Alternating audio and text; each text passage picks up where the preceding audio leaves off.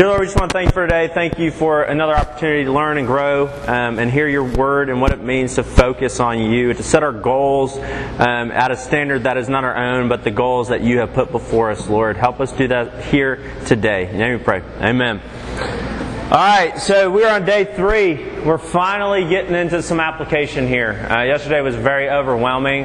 Yesterday was very fun to watch y'all squirm and try not to touch your cell phones while I was talking about how touching your cell phones is a bad idea when you're trying to alleviate boredom. But, you know, I'm going to say if you got to pull out your cell phone and you're bored, it's okay. Like, it's really okay. Hopefully I'll gain your attention today with some application stuff. What do we do about all this? All the stuff that I've presented before you, the stuff that we looked at Scripture, all the statistics that I threw out yesterday, what do we do with all this? This is really important for us. So we're going to start with our distraction exercise. I'm going to play a video. There's not going to be any sound. And I want you to watch it, and it's probably something you've seen before. If not, you'll kind of get the gist of it. And just pay attention to it, and we'll talk about what you noticed was different. Who's seen that before? All right, what did y'all notice? Yeah. It's a lot different without sound. How so? Like, he looks like a paid assassin, not a It's a weird paid assassin. It's very obvious. Yeah. What else did y'all notice? Anything that you saw that you've never seen before, for those that have seen it?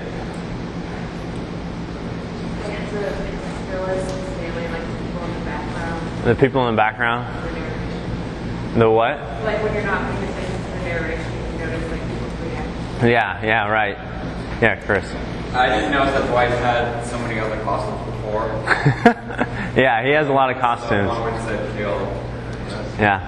I don't think I ever actually read words like I had been. Oh, on the thing that he has? Conserve, punish, kill.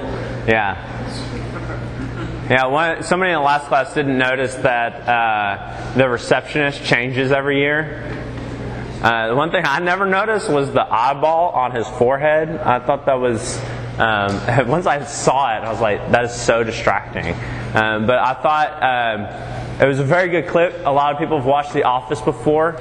And so when you take away one of your senses, something that you're trying to give your attention, and you take away one of the senses of which you're trying to observe something, you become aware in a different way.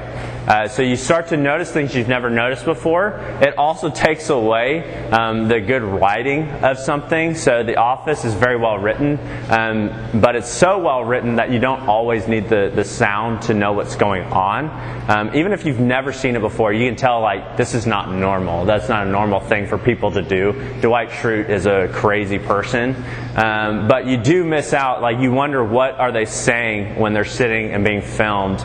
And when you're just watching the people being filmed and talking, you're like, that looks pretty boring. But it changes. It changes when you change how you focus on something. That's what I wanted to get y'all to look at. So let's watch another video. This one's completely unrelated to help us dive into how we're heading forward with this.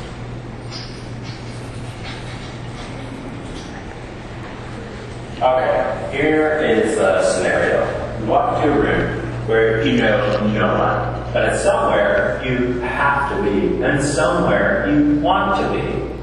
What is the first thing that runs through your mind when you enter into that room? Maybe regret. For a lot of people, they're thinking about making a good impression.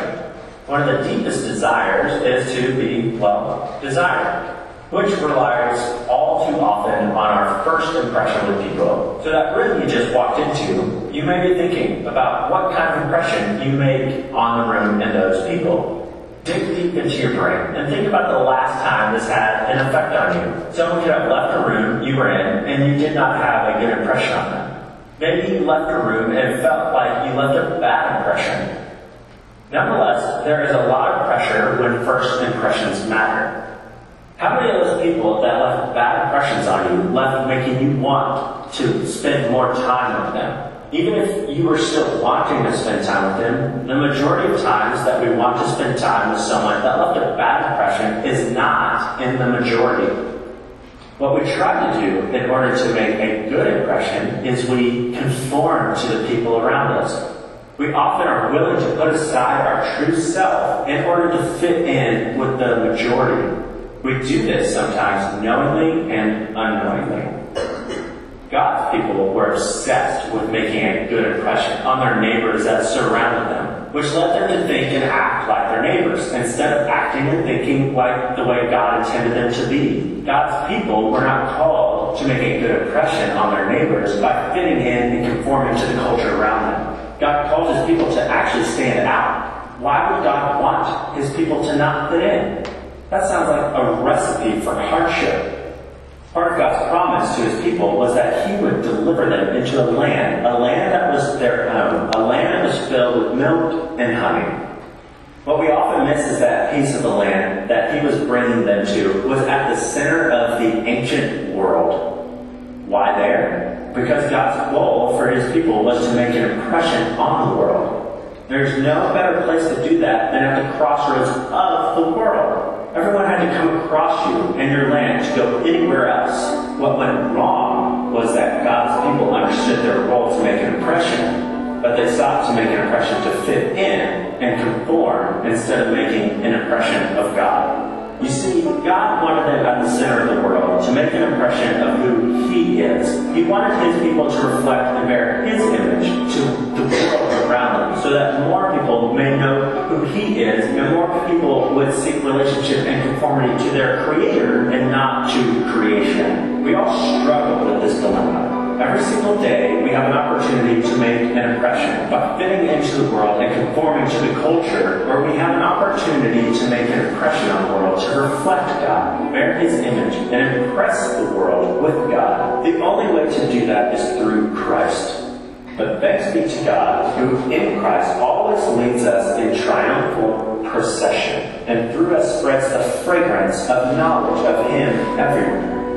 For we are the aroma of Christ to God, among those who are being saved and among those who are perishing, to one a fragrance from death to death, to the other a fragrance from life to life. Who is sufficient for these things?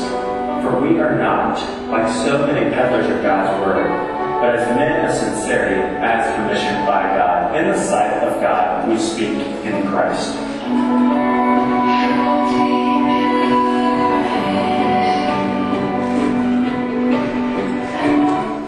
All right. Our goal is not to be distracted by the ways of the world, but become aware of our call from God and bear His image to the world. We are very distracted by those around us. We are very distracted by the way people act and behave, so much so that we begin to conform to them rather than to our Creator. We fall short of who we're supposed to be. But that does not mean we cannot seek a path to limit our distraction from our call to follow Jesus. So here's where we're going to go. We're going to do 4 things. We're going to think, limit, direct, and reduce. We can continue on with a lot of the themes that we've had thus far, but this is how we're going to move through them. We're going to think. We must become aware of what we are doing and the decisions we are making. That sounds kind of dumb. It sounds obvious. It sounds like a good thing to do, and you should do it. But the reality is, most of us don't think through everything that we do. It's a healthy habit that we should start to develop. Intentionality is key to focusing. Know what you're doing before you go and do it.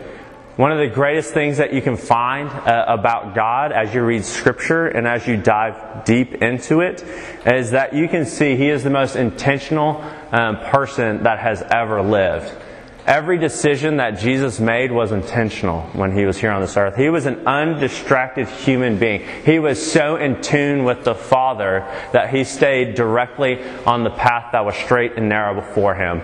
And the reality is that we don't stay focused on that, because a lot of times when we try to walk the path that God has before us, we make unintentional decisions to deviate from that path. So it's important for us to realize we need to be intentional with our decisions.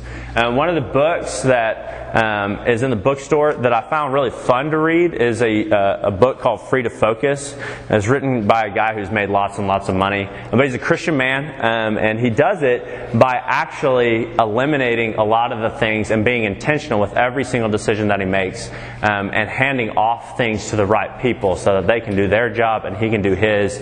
And he actually says, by me doing less, I can do more. And that's the whole premise of that book. It's kind of fun to read. It's not a Christian book, but it's written by a Christian man. So in order to become intentional about your decisions, you must begin to think before you act. Again, that sounds obvious, but as you could see last night, how many of y'all went to the dance party or the after party? There's a lot of unintentional decisions made in that time. When the beat is like dropping, you make unintentional decisions, as Ryan was talking about yesterday, to the ways in which you move your hips. And I know he told you not to, but it was still happening. We just tend to follow suit. And then afterwards, all the running around and jumping in the pools, how dangerous that could have been. Like, let's just go here. And it was so funny for one person to go, we're going this way. And then like 300 people are like, yeah! And they just go do it. Like, I don't know where he's going, but I'm following him. That's how we follow a lot of people in this life. Somebody said something and I'm going to do it. I'm going to make this decision without thinking about it. Now, last night was just good and fun, and sometimes that's how it works out. But a lot of times when we don't, it can end up poorly. You have to take the time to process previous decisions you have made. I love processing stuff. I'm an internal processor, and so it's hard for external processors to process stuff with me because they want to talk it out, and I just want to sit there and nod my head and be like, I need at least 3 days to think about this, and then I'll come back to you and give my response. But know what kind of processor you are. It's helpful to know, like, do I need to talk stuff out, or do I need to sit and think about it? Do I need to take a walk and be alone? Or do I need to sit with my friend who loves to talk and listen with me? That's important. If we don't process, we never know the repercussions of the decisions that we made previously. And again, Dr. Siegel would say, that is one of the most important things teenagers can learn to do, is to learn to process what they have done. And that's why college is so formative, is because you finally have some free time you never had in high school, to actually process some decisions you made in high school, like, oh, that was really dumb, or I love what I did then, I want to do more of that. You're moving at such a rate in high school that you don't really have a lot of time to process. So you have to be really intentional about setting aside time. That's why this week is really important. That's why they set aside hours of free time, so you can actually process what's happening. That's why they set aside small groups and devotions and even these classes. You may be processing the previous class before this.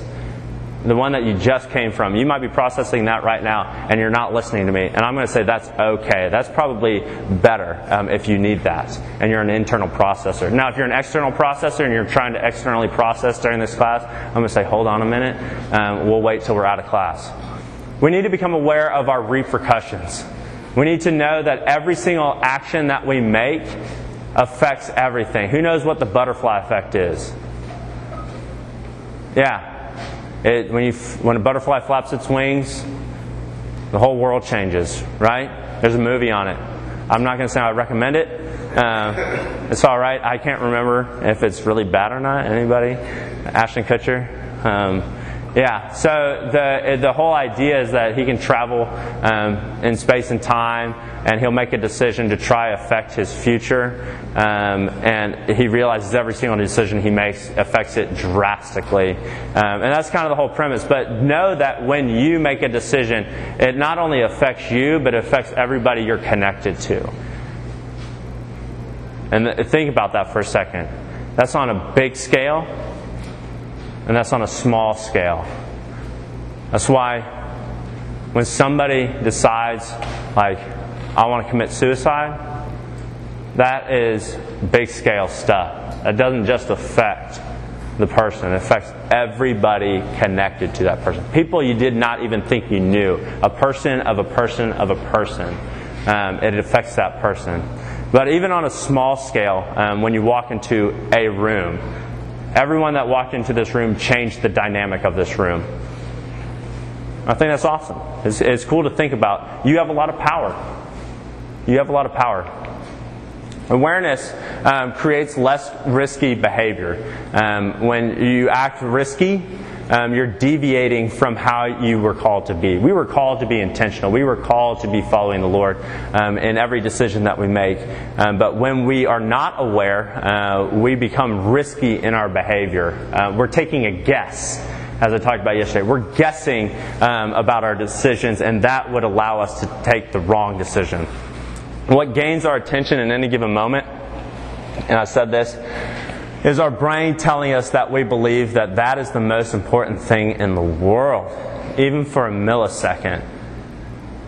So, by you choosing to break your attention on something and focusing on something else, you're breaking the intentional decision to focus on somebody. So if I'm having a conversation, let's say with Jack up here, and I look at Jack and I'm having a conversation with him, and then I look over to my left, I've broken that conversation. And all of a sudden, I've just told Jack that these people are more important than him. And my brain is telling me that. And he might be thinking that, or he'd be like, oh, what are you looking at? And all of a sudden, he's doing what I'm doing. And that's needs to become intentional and realize what I just did changed our relationship. It changed things. Things became different. Be rooted in Scripture. Know God's people in Scripture conform to the world just as much as we do. It's important to see God's character in response to these moments. I've said this over and over and over again. So much so that I keep changing what we talk about, what part of Scripture we look at. Because it is one of the greatest themes you can find in Scripture, that God's people were very distracted people. Everybody in Scripture, aside from Jesus himself, were distracted from God's plan. And that's the whole point. But the other half of it is how does God respond to that? And here's another way that we see it in Scripture. Then all the elders of Israel gathered together and came to Samuel at Ramah, and said to him, behold, you are old, and your sons do not walk in your ways. Now appoint for us a king to judge us like all the nations. Like all the nations. You know, that's exactly what God didn't want. But God's people decided, hey, we want our own king. We want to be like all the nations that surround us who have kings who rule and reign over them and make decisions for them. We want that. We don't want what you gave us, Lord. We want what they want. But the thing displeased Samuel, and when they said, give us a king to judge us, and Samuel prayed to the Lord, and the Lord said to Samuel, and this is how the Lord responds, obey the voice of the people and all that they say to you, for they have not rejected you, but they have rejected me from being king over them, according to all the deeds that they have done from the day that I brought them up out of Egypt, even to this day, forsaking me and serving other gods. So they are also doing to you. Now then, obey their voice. Only you shall solemnly warn them and show them the ways of the king who shall reign over them. So notice, like, they were constantly, he says, Samuel, they've been doing this forever. They have forever been distracted by the ways of the world. They've been forever trying to push back against my plan for them. They've always been distracted. But I've made a choice to love them, and I have a plan for them, and we need to accomplish that. And sometimes they have asked for this, so I will grant this to them, but in my terms and in my way, and I'll be gracious in this way.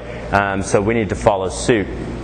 We need to learn and reflect and pray. We need to get into Scripture and to know that God is willing to listen to you. If you don't like something, if something is hard for you, it's okay to take that to the Lord. And He may, say, yeah, I think changing in that way would be good for you. Let me help you in that way. But in other ways, He will say, stand firm and stay strong and persevere in the way here and now. It's good to learn and reflect in the way that God put before us. He gave us His Word. He gave us Scripture so that we can learn to reflect on it and see Him and His people in relationship so that we can have that type of relationship as well. So that is something that Dr. Williams would say in his book. Let me flip over here. Where'd it go?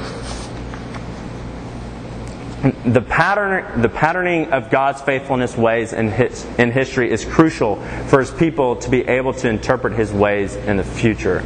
They recognize and grasp the significance of a redemptive event by analogy with the pattern. The type creates a pattern for the antitype, the historical precedent against which the antitype can be understood. If they are familiar with the pattern, the new event occasions in, okay, that was all really wordy and heady, but this is what he wants you to get. Aha moment. When you read Scripture, you can say, oh, I relate to that. And we've seen this before. Thus we know how to understand its significance.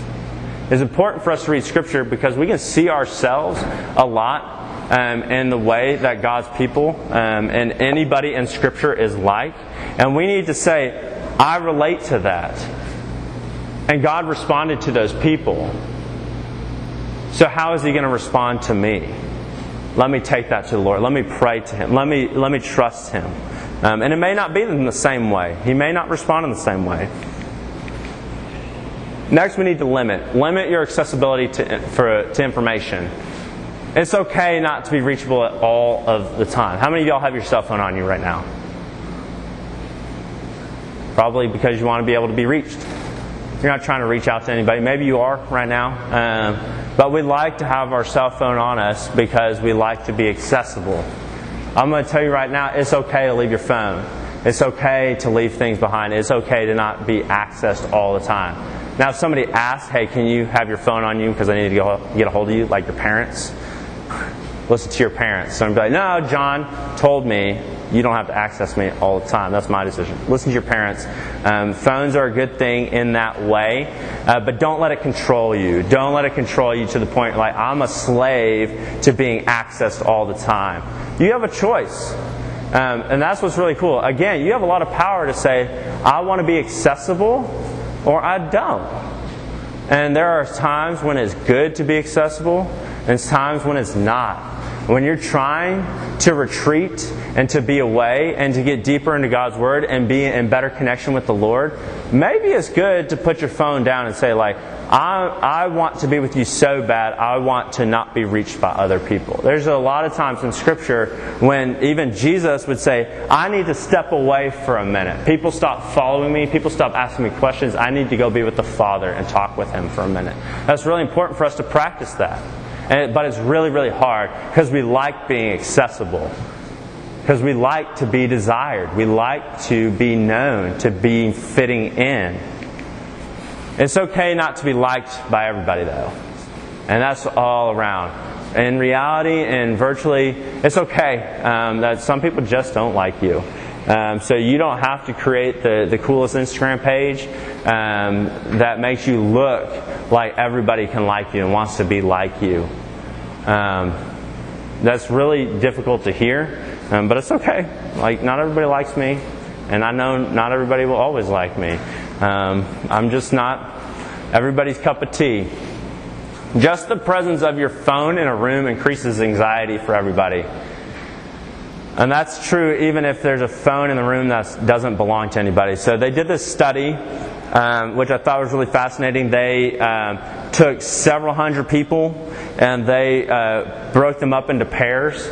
And they bring them, they say, hey, you two are going to go into this room, and all you need to do is have a conversation. And in the room are two tables and two sets of chairs, and they sit across from each other and have a conversation, kind of like a date. It wasn't set up like a date. And then on the other table next to them was either a cell phone or a notebook. And neither of those things belonged to the people in the room. And when they assessed the conversation and the brain levels when the notebook was in the room, really normal. Conversation went very, very deep, very quickly. And they felt a connection, as they would say. They would report back, like, we felt connected. But when they walked into the room and they studied the people that had the cell phone in the room, again, that didn't belong to anybody in that room, they said the conversation was very shallow. It didn't go deep at all. They had a hard time connecting, and their anxiety levels and their stress levels rose in their brain. And the reason behind that, their hypothesis is that the reason behind that is they are constantly thinking about, whose phone is that? Why is it in this room? I'm nervous that somebody has lost their phone. Yesterday I talked about, losing your phone is like losing your child. That's what we've equated it to. That's what's going through their mind. Like, we got to return this phone to somebody. Or they have this fear that if that phone's notifications go off, they're thinking, what about my phone? What am I missing right now? What if somebody's trying to get a hold of me and I'm missing that? It's making them think about their own phone. Just the presence of that has created this weird anxiety in somebody. So it's really important for us to recognize the control of that type of distraction can put on us. Again, you have power. You have power to say that should not control me, but yet we let it do it. If it's not there, you are less likely to be tempted. That's what I get from that. If it's just not there, it's so much easier, guys. If you're like, I just want a break, it's okay to just shut off your phone, or to just, as we found out, just a phone in the room creates stress. Just leave it in a different room. This is why they tell you don't sleep with your phone. Don't have it in your room, just because it creates stress and anxiety, and which creates less sound sleep. So it's really important for us to practice that. Information attained does not equal gain.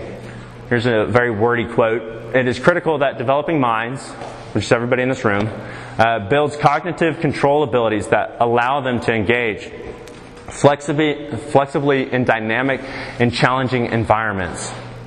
What that means is, for those that have growing brains, which is anybody technically under the age of 25, they need to practice limiting themselves. Put limitations in front of you. But don't just jump off the bridge and say, I'm going to get rid of my phone forever, and then just kick it into the ocean. No, you need to slowly limit yourself. Practice good habits of limiting yourself. Go an hour a day without it in a different room. Not just off in your pocket, but just go an hour a day. You got to start small and work your way up to what you desire it to be. Limitations is something all your parents have set before you, but in reality, y'all are emerging adults. That's kind of a term that they use. You are your own keeper. If you don't limit yourself, ain't nobody ever going to limit you well enough. You are in the most control of yourself. And that's important for you. If you struggle with something, if you struggle with being distracted in an unhealthy way, you have to begin to develop the habits of limiting yourself.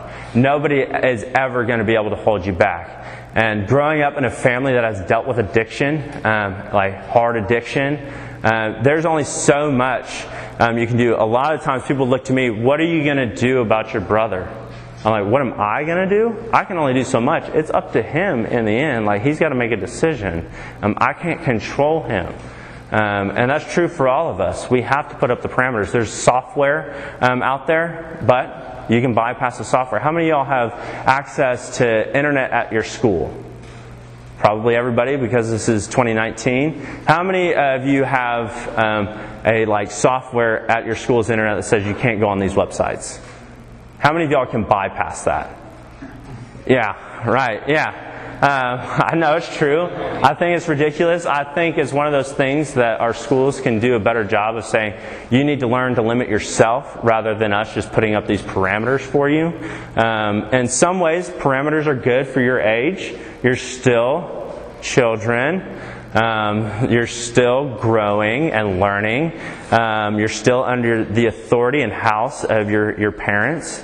And so you need to abide to those limitations, but know that you need to practice these things your own, so that when you are on your own in college or after college, you are strong enough to know that you can endure the things that are before you. So be rooted in Scripture. Adam and Eve, taking of the fruit, here's how God limited them. He limits their access to the garden when they couldn't limit themselves. In Babel, He scatters the people. They couldn't help but build their own selves up. They couldn't help but build their own image up. And so God says, that's not good. That's not going to work out well. Let me scatter you. Let me make this hard for you. David, the Lord disciplines him. The child who is born to you shall die. And Solomon, but I will give one tribe to your son. He took away a lot from Solomon. So sometimes it works when we can't limit ourselves, we have repercussions for that. Sometimes when we go to the Lord, we say, God, I can't limit myself. I need to be limited. Things that you don't like are going to happen to you. But that doesn't mean you can't be redeemed. That doesn't mean you can't be restored. That's actually your pathway to redemption, is going to the Lord and confessing, Lord, I am struggling with this. Help me. And then it's going to get hard for a little while. Because all of a sudden, the life that you've been living is going to change. Learn to confess. Confession leads to limitation. As soon as I tell somebody I'm struggling with something, all of a sudden I have somebody else advocating for me to be limited. They can't prevent, but they can keep me accountable. Practice small and build to bigger limitations. Go on retreats. Take a break sometimes. Ask the Lord for help. All right, direct. Your boredom does not need to be diminished. It needs to be directed. Boredom is inevitable and exponential. As we've seen, we're just going to get bored in this life. It's just how it is. But if you continue to be bored and to feed it improperly, it's just going to keep growing and growing and growing till it's out of our control, as we saw yesterday in the spiral of distraction. Being bored is a sign of your hunger to grow and learn. I'm actually stating that boredom is one way that God has wired us. So that all of a sudden we feel hunger, just like when you feel hunger, when you're hungry for food, you have an opportunity to feed that hunger with two things, something healthy and something not. And in the same way, being bored is a sign that you're hungry to grow and to do something that's going to help you in that way, and you're hungry to learn. Distraction from boredom is normal and actually encouraged. So it's good. It's good to distract yourself from boredom, but in the right way. We generally distract ourselves inappropriately. We blindly mask our boredom with tasks we do not even enjoy doing, but it fills our stomachs, no matter how harmful it is for us. How many of y'all spend more than an hour on YouTube? How many of you have ever done that? How many of y'all have gone down the rabbit hole and spent like 6 hours just clicking around? Just once. I'm not saying you do it all the time. It happens. And sometimes when you go down the rabbit hole, here's two things that happen. You finally find a piece of gold you've been looking for, but most of the time you end up like 6 hours later and you're like super sleep deprived and you're like, how did I end up on this video that makes no sense? I started watching, this music video, and now I'm watching like cats eating food outside. Just weird stuff. But for some reason it's entertaining to you. You fall down this YouTube rabbit hole and you just keep clicking and clicking and clicking because you have this hunger to grow and to learn, and you're just trying to feed it with whatever's in front of you. And that's a normal thing, but if you learn to practice to direct your boredom towards good things, this is why they say, again, having your cell phone, having anything access to media in your bedroom, you're hungry to learn even right before you go to bed. And so if you have your phone or some sort of media in front of you, you're more likely to watch or to click mindlessly and keep yourself awake than reading a book, a paper book. This will feed the hunger, and then you realize this is pretty boring. I think sleep will actually do it. It'll help prevent, but it'll feed the hunger enough it'll put you to sleep. And sleep is a very, very good thing for our brains, as we saw yesterday. Our brains are plastic, guys. Neuroplasticity is real. Our brain modifies itself at every level. Every time you make a decision, every time you do something, your brain is changing. It's molding. It's conforming. So again, every time you choose to do something or you learn to grow and to read a book, play a video game, hang out with friends, or just spend all your time on YouTube just clicking away, your brain is being trained. That is why we have such a hard time, and that's why there's like 4 classes this year on cell phones, because we've trained our brains to want them. Again, you had control over that. And that also means you have control to release that. You have your control to build a new habit, which is really, really cool. God made our brains to always grow. Why this is so important for you to hear now is while your brain is still developing, up through the age of 25, your brain is growing at such a rapid rate, you're so much more susceptible for improper, inappropriate distractions and hard limitations that you need to put on yourself. So even as you get above the age of 25 and you feel like there's nothing else I can learn, know that till the day you die, your brain is able to adapt and to learn. Because God wired us that way. He always wants us to grow in relationship with Him. There's no ceiling to that. And that's incredible. So you can always do that. That's why you see my grandma, she's 94, still teaches piano. 94. When I'm 94, I hope to do nothing but sit on a rocker and drink sweet tea. That's all I want to do. But she's so hungry to learn and to be with students that she is choosing to do that. She is a huge role model for our family to say, man, I hope I'm doing that. My grandfather, he was working until the day he died as well. In some ways, I'm maybe we shouldn't work that much, but I do appreciate that about them. They're always willing to strive for more. Be rooted in God's Scripture. God's people struggle to alleviate their distracted nature with further pursuit of God. Instead, they often need to be reminded of their waywardness. And that's where you find the prophets in Scripture. That's what they did. And if you read through what Samuel said, we come to this point that the prophets, as reformers, seek to call Israel back to the covenant's original meaning and vitality. It's so good to look at the prophets. They're so weird. A lot of them did weird things. But the whole point of what they were trying to do is that they were trying to bring God's people back into focus of what was in store for them.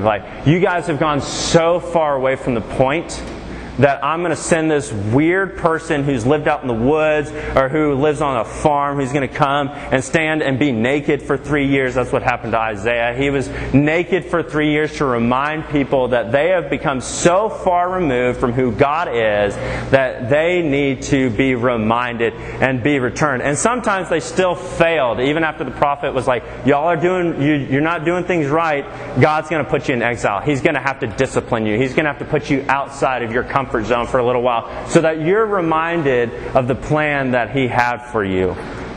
But He's gracious. He never broke the covenant. He was always there. He always had that intentional decision to follow the plan that He has in store for us, to redeem us, to restore us back into relationship with Him. And that's what's so good about God and the gospel. Direct your boredom. Find the right food, not just something to fill your belly. If it's natural, it generally is better coping mechanism. Y'all will laugh, but this is real. This is what they found. They've been studying this for decades, and this is what they came up with. The best ways to direct your boredom. Go outside. Exercise. Take breaks. Take a nap. Talk to someone. Eat. Laugh. Those are proven ways to alleviate your boredom. It's ridiculous, right? That's so ridiculous. If you have to take a break from something or if you feel like you're spiraling, these are proven ways. Sounds a lot like Sabbath work. All we had to do was read the first chapter of the Bible to know that this is true, right? And then science comes along and says, yep, they're right. It's good for us to take a break every once in a while. God designed us and gave us this routine of work and rest so that we don't go crazy, so that we don't become distracted. It's good to take a break, guys. It's good to go outside. It's good to go have fun. It's good to take a nap. It's good to eat meals. All these things are good for us. All right, reduce. Anxiety comes with the territory. There's a lot that happens in this life. Stress and anxiety are inevitable. If you can avoid it, do it. Sometimes you can't, and that's okay. But you don't need to put so much on your plate that you just can't handle the load. We're not meant to do all things. You don't need to take all the APs. You don't need to be in all the sports and all the bands. You don't need to have 12 girlfriends or 12 boyfriends by the time you graduate. It's okay to not do everything. Our anxiety is directly related to perfectionism, needing control of our future, and FOMO. It's real. We try to do too much. We are a culture that says, I can do it all. But in reality, we can't, and we need to know that. The gospel says, no, you can't do it all. That's why I sent my Son down to do it all, so that you can follow Him rather than following yourself, because you will fail again and again and again. It's okay not to do everything.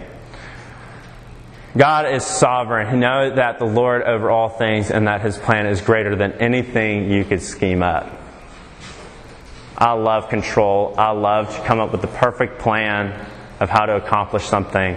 Even while I was writing this whole keynote, is like, I want it to be perfect, and I want everything. And you've already seen, it's like I mess up all the time. There's so much content I didn't put up here. But I have to trust that the Lord has a plan with whatever comes out of my mouth, and I pray for that.